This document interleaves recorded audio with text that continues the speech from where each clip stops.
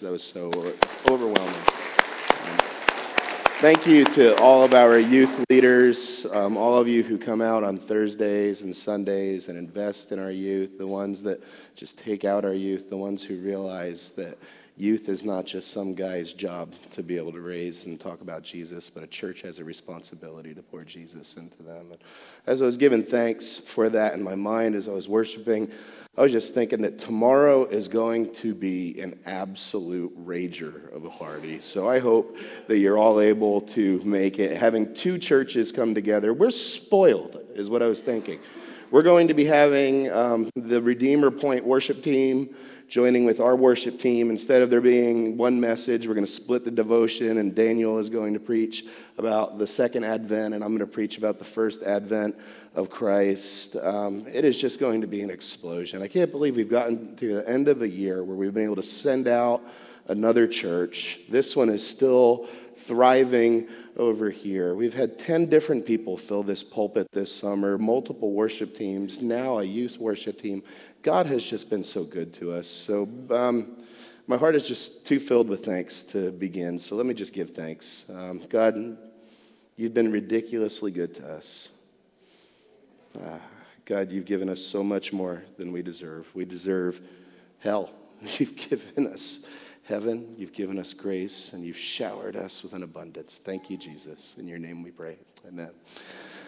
So, remember the famous passage when the young ruler came up to Jesus, and Jesus was standing in a big crowd, and he tries to test Jesus, and he asks him this question, and it was a question that would be asked all the time of great rabbis during that time.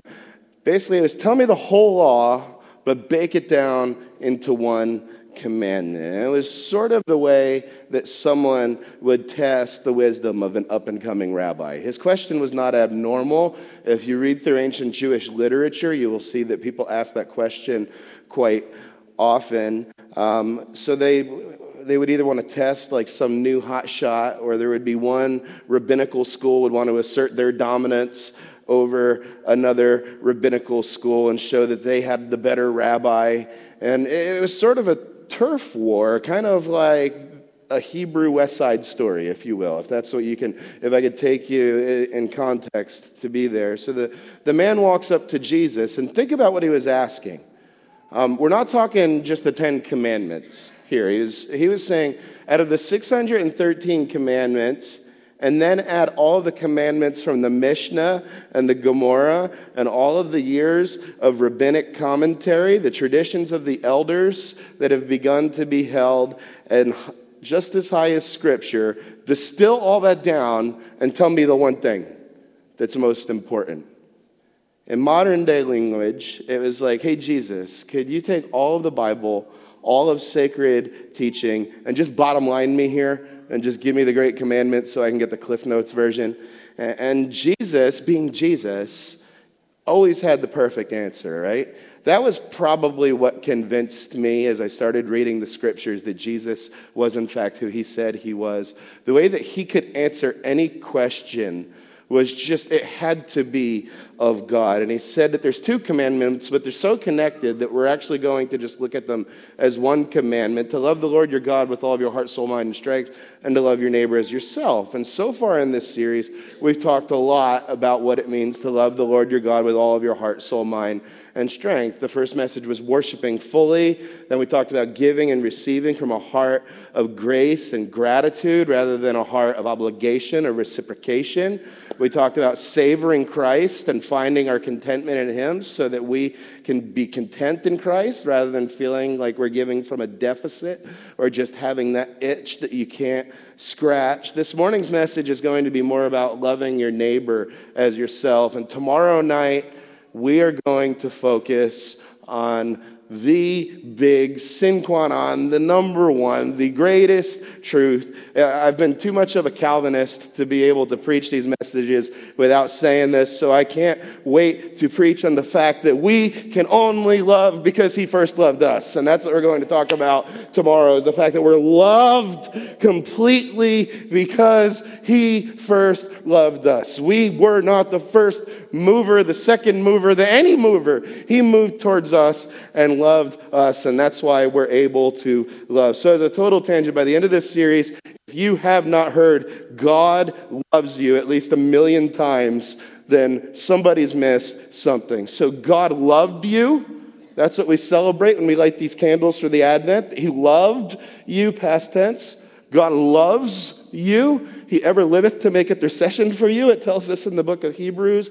And God longs to love you for all eternity. So if you can take away anything from today, if you are in Christ, God loves you. And if you have not come to know Christ, you have every opportunity to know that saving life. He is here this morning. He is calling you by name. If you begin a relationship with him, it's not because you called his name, it's because he's calling yours, and he's calling it right now, and you have the opportunity to receive him and to know him. But I digress. As we approach this final message in the Advent Conspiracy, I want to be clear that didn't come easy. That cost God everything. And I want to be clear that being able to love all, like we're going to preach on today, is not something easy. It's something that takes conspiracy level madness to be able to happen. So just at the heart, to have a heart to be able to love all, I want to show you what a miracle it is. It tells us that our hearts were dead in Ephesians chapter 2, verse 1. Dead people don't love things. Your heart was dead before he regenerated it. It tells us in Jeremiah 17:9 that our heart's sneaky deceptive, that even when we think we know it, we still don't know it. We had to be given the Sermon on the Mount because our hearts are so weird that even when it looks like we're doing the right thing, we sometimes just have goofiness going on in our heart. And that's why Jesus would just constantly say, you've heard it said, but I say to you, I'm going after your heart, man. I'm not going after just your conformity. So listen, it is not an automatic to be able to love all. The scriptures are quite clear on that. I mean, think of all the times that the Jewish leaders wanted to go after Jesus for making the Gentiles equal. Times like John chapter 5 or John chapter 8 or all of John 13 through 21. The last 9 chapters of John are all about wanting to crucify Jesus. And ultimately, they did crucify him because they did not understand this call to love all. Think of the disdain for the Samaritans, the way that they were so surprised that Jesus would talk to a woman in John chapter 4, or the way that they wanted to call down fire on them for not letting them take a shortcut through their village. Think of Mary pouring out her heart. Not Mary, the mother of God, the other Mary, and pouring the expensive bottle of nard on the feet of Jesus and worshiping, and the people in the room judging her for her worship. It's not easy to love all, is it? I mean, think about us, people who it may be difficult to love. Do you find it easy pushing? Do you find it easy loving people who are pushing for things on the other side of the political aisle? Do you find it easy to love people who are pushing for same-sex marriage or redefining gender or pushing liberal agendas? Do you find it easy or even possible to love that person? Think about it on a smaller level, that family member that you will likely run into at Christmas dinner this year, or even tougher, that family member who will keep you from going to Christmas dinner this year because you don't want to be in their presence. Or let's think about it on a funny level. That person in front of you in the 12 items or less that clearly puts 19 items on the conveyor belt.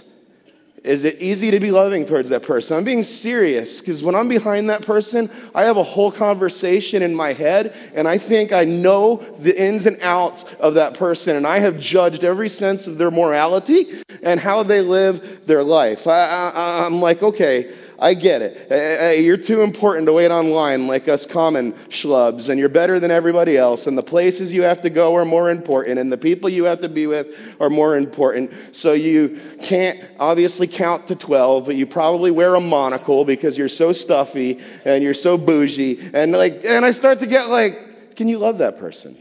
Like, really, we're called to love all. And what I'm saying is it takes love on part of the conspiracy to be able to love all, to be able to love the person that just clearly ignores the 12 items or less and starts stocking up for the apocalypse in front of you with mad cases of water, and they look like they're just one of those doomsday preppers on your, and then they act like they don't notice. To be able to love that person, it takes something supernatural. So in Luke 2, if you want to turn there, it will also be projected up behind me. Simeon says something really, really just whoa level about Jesus. He says in verse 29, Lord, now you're letting your servant depart in peace according to your word. For my eyes have seen your salvation, and you have prepared the presence of all your peoples. Now listen, here's where it comes. A light for the Gentiles, of revelation to the Gentiles, and glory for the people Israel. So up to this point, there's a very regular thing going on. We had two Jewish parents who are bringing their Jewish child to the Jewish temple, and they're offering Jewish sacrifices according to the Jewish law and the Jewish customs, and they hand their baby to this Jewish man. And I'm telling you, this statement might be something you read right past without much thought, but when he busted out a light to the Gentiles, it must have been like a record scratching in the background. I mean, think about it. It's like, this baby is going to be a light to the Gentiles. It must have been like, what? Kind of like that. I mean, it had to be, yeah, like, what? Are you kidding me right now? And it doesn't record them saying anything, but I'm sure they must have been like, wait, I'm tracking with you on this whole Messiah thing. This is cool. Wait, light to the Gentiles? This is nuts. This Jewish man holding the Jewish Messiah foretold that the Jewish scriptures in the Jewish temple, that this was a hope for the Gentiles. And the Gentiles were supposed to be the bad guys at the time. Think about this. Gentile converts were not even allowed to be near enough to hear what was being said or to see this. There was an outer court that separated them from being able to approach the holy place. There was a literal wall that kept them away from here. And the closest that they could come was a place called the court of the Gentiles. And if they violated that, then they tried to come into the Jewish court. If you read the latter chapters in Acts, the posse that was with Paul, you'll realize that was punishable by death. So they wouldn't have even been able to hear this good news that Simeon was proclaiming. And the people that did hear it were probably like, what on earth like that is going on? You are killing it back there. Thank you. So now you're having a little bit too much fun. So does this mean that he did not come to be the Messiah for the Jewish people? And not at all. We worship the Jewish Messiah, and when Jewish people embrace their Messiah, it is beautiful. I can tell you, my first degree is in Jewish studies, and when I've seen Jewish people be able to look through the scriptures and the veil be taken off and say, wow, this was Jesus the whole time. There's something that's just like awe-inspiring when you're around and you get to see that. But it shows us that something bigger must be going on. This rescue plan is about to take a twist. And then Matthew chapter 4, listen to this. He says something weird. You can turn there if you like. In verses 12 through 17. It says that when he had been arrested, he withdrew into Galilee, and leaving Nazareth, he went and lived in Capernaum by the sea in the territory of Zebulun and Naphtali, so that it was spoken of by the prophet Isaiah might be fulfilled. This is the Zebulun, the land of Naphtali, the way of the sea beyond the Jordan. The what? The Galilee of the Gentiles. And the people dwelling in darkness have seen a great light, and for those in the region of the shadow of death, on them a light has dawned. So it's interesting. Matthew is using one of our favorite Christmas passages. You never go at Christmas without hearing Isaiah 9 preached, right? Isaiah 9 is just Christmas. It's necessary. So we think of it as a Christmas passage, but typically when we think of Isaiah 9, we think of the Christmas verses. And why not? They're beautiful. We think of these two in verses 6 and 7. For us a child is born, a son is given. The government shall be upon his shoulder, and his name shall be called Wonderful Counselor, Mighty God, Everlasting Father, Prince of Peace. Of the increase of his government and peace there'll be no end. And on the throne of David over his kingdom to establish it and uphold it with justice and righteousness from this forth evermore. The zeal of the Lord will do this. That's what's on your Christmas card. That's what's hanging on your ornaments, and nothing wrong with that. I'm not going to be dogging on that, so don't worry. Like, where's he going with that? Do I need to go take down my ornaments when I get home? They're beautiful verses, but the interesting part is even though that is one of the most Christmassy passages, prophecies in the Old Testament, the apostles seem to quote verses 1 and 2 more often when they're quoting this passage. So they take a little something different from the Christmas passage. And this is talking about a king that was going to come and bring in a kingdom. And a big part of that kingdom would be known by its ability to love all. As Tim Keller has said, that when Jesus announced the kingdom, he was turning everything upside down. Those who thought that they were in were out. Those who thought that they couldn't be in were now invited to be in. Those who thought that they were the gatekeepers were finding out that Jesus is the one true gate. And those who acted like gatekeepers were creating heavy burdens that kept people out, while Jesus was saying, come unto me, all you who are weary and heavy burdened, and come on in to my kingdom, and I'll give you rest. So this would have been an unusual promise to the Jewish people at the time. Gods were usually seen as regional to a specific culture, and the Jews were not treated well by most of the surrounding nations. The other nations had shown very little interest in the God of the Jews, and there were many who were waiting for this Messiah to come and just destroy all those who had oppressed them for all these years. Not to love them, not to come and be the light to them. This promise is not going the way that it's supposed to be going. And one of the most famous Christmas passages that I just read from, Isaiah chapter 9, says that he would be a light in the darkest of areas, meaning that he would come and love the most unlovable. Tangent, who is that most unlovable person in your life? Because that's where Jesus said that he was going.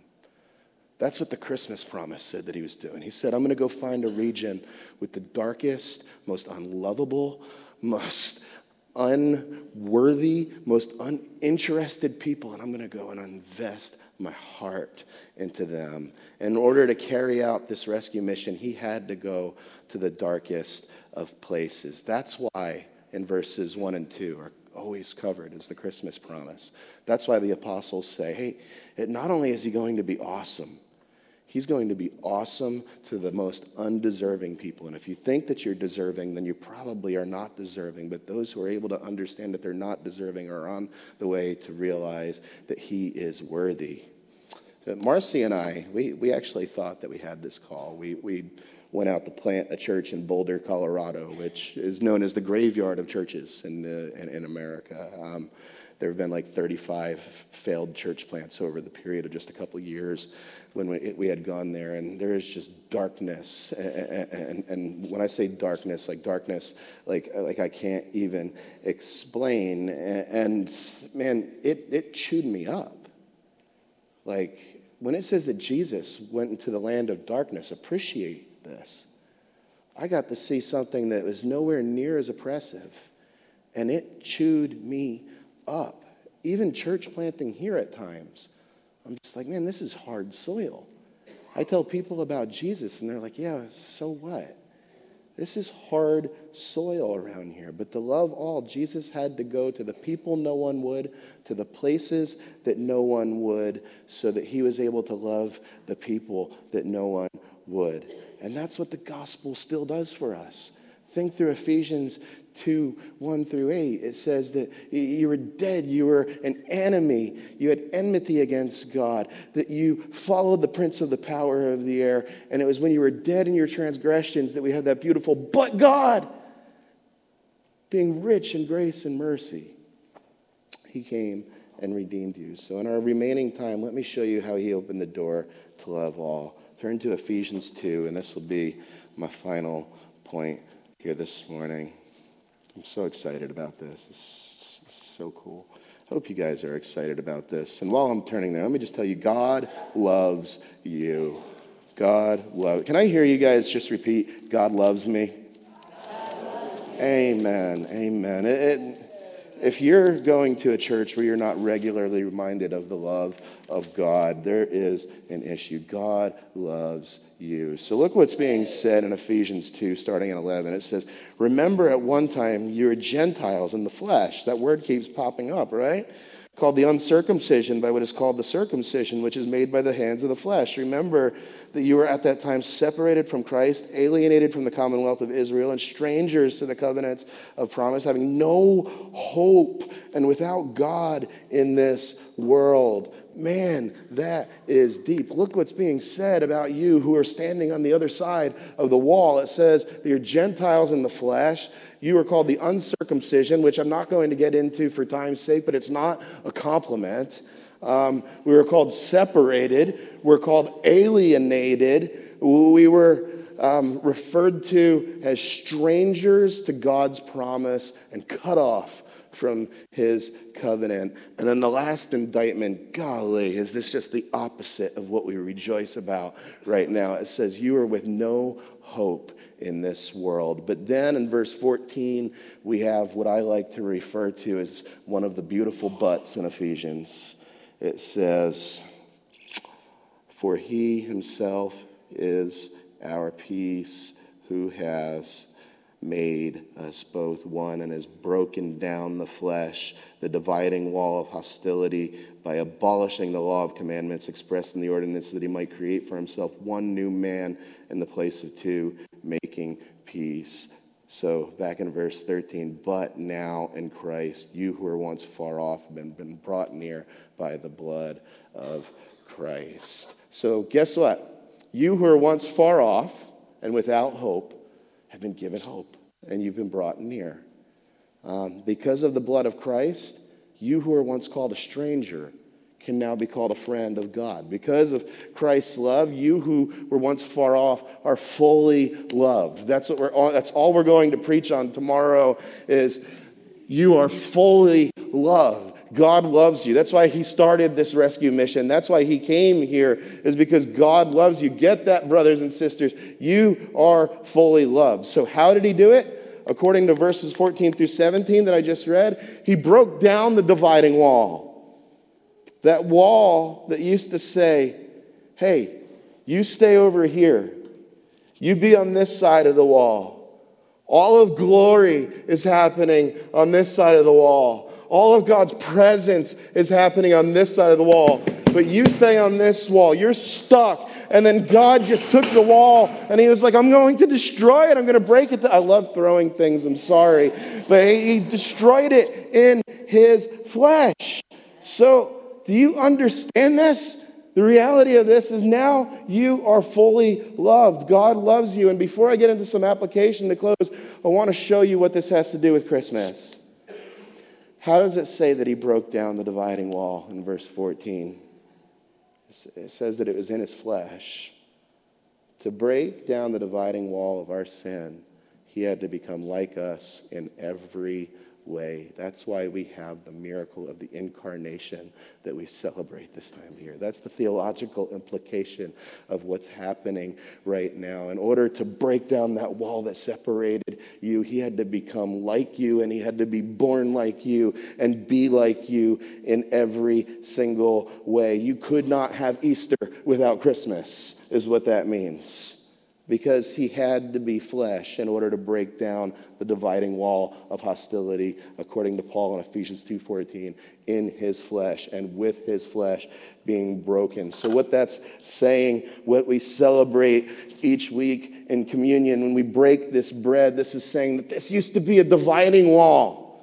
And Jesus, when his body was on the cross, he broke it and he broke down that dividing wall. And when he took that cup and he poured it out, he poured out his blood, saying there is no more dividing wall anymore. You have received this. You have received Christ. There is no dividing wall. You can taste of the fact that the wall has been destroyed when Jesus destroyed his flesh. So breaking down the dividing wall, he enabled us to be fully loved. More on that tomorrow. But I'm not trying to be overly political. I do need to say this. We talked so much about building walls. It's really nice at this time of year to talk about a Messiah that destroys them. Again, not to get overly political, but I get way more excited about breaking down walls than building them. And no, I don't want to argue with you about that after the service. If you come up and argue with me about that, you missed the point of today's message. By breaking down the dividing wall, he enabled us to love all, but it had to be in his flesh. So it had to be the incarnation. So some practical ways to love all as we close. 1, receive his love. You cannot give away something you haven't received. People who drink deeply of his love will be people that are able to love others. A little litmus test, those who receive his love tend to be people of grace. I've never met a miser who basks in the love of God.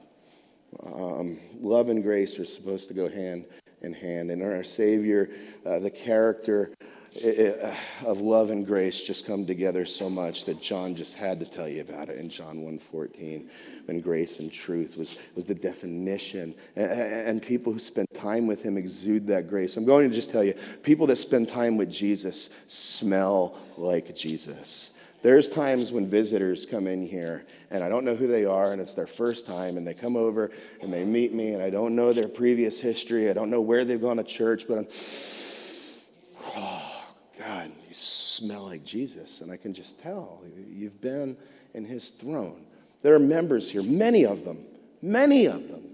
I'm looking out at so many of you. I'm so proud to call this my church. I love you. I smell Jesus when I smell you guys. I'm able to stand up here, and why I haven't come and just shut up and sat down yet is because I get to sit here and smell the fragrance of Christ. Those who be with him smell like him.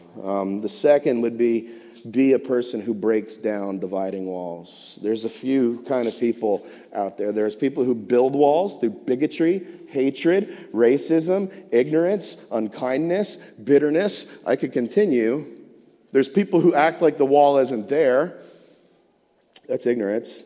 There's people who see the wall. These are my favorite. Churches are filled with these people. We see the wall. We point it out. We complain about it publicly on Facebook. We scream about how we need authentic community, but you never lift a finger to break down the dividing wall.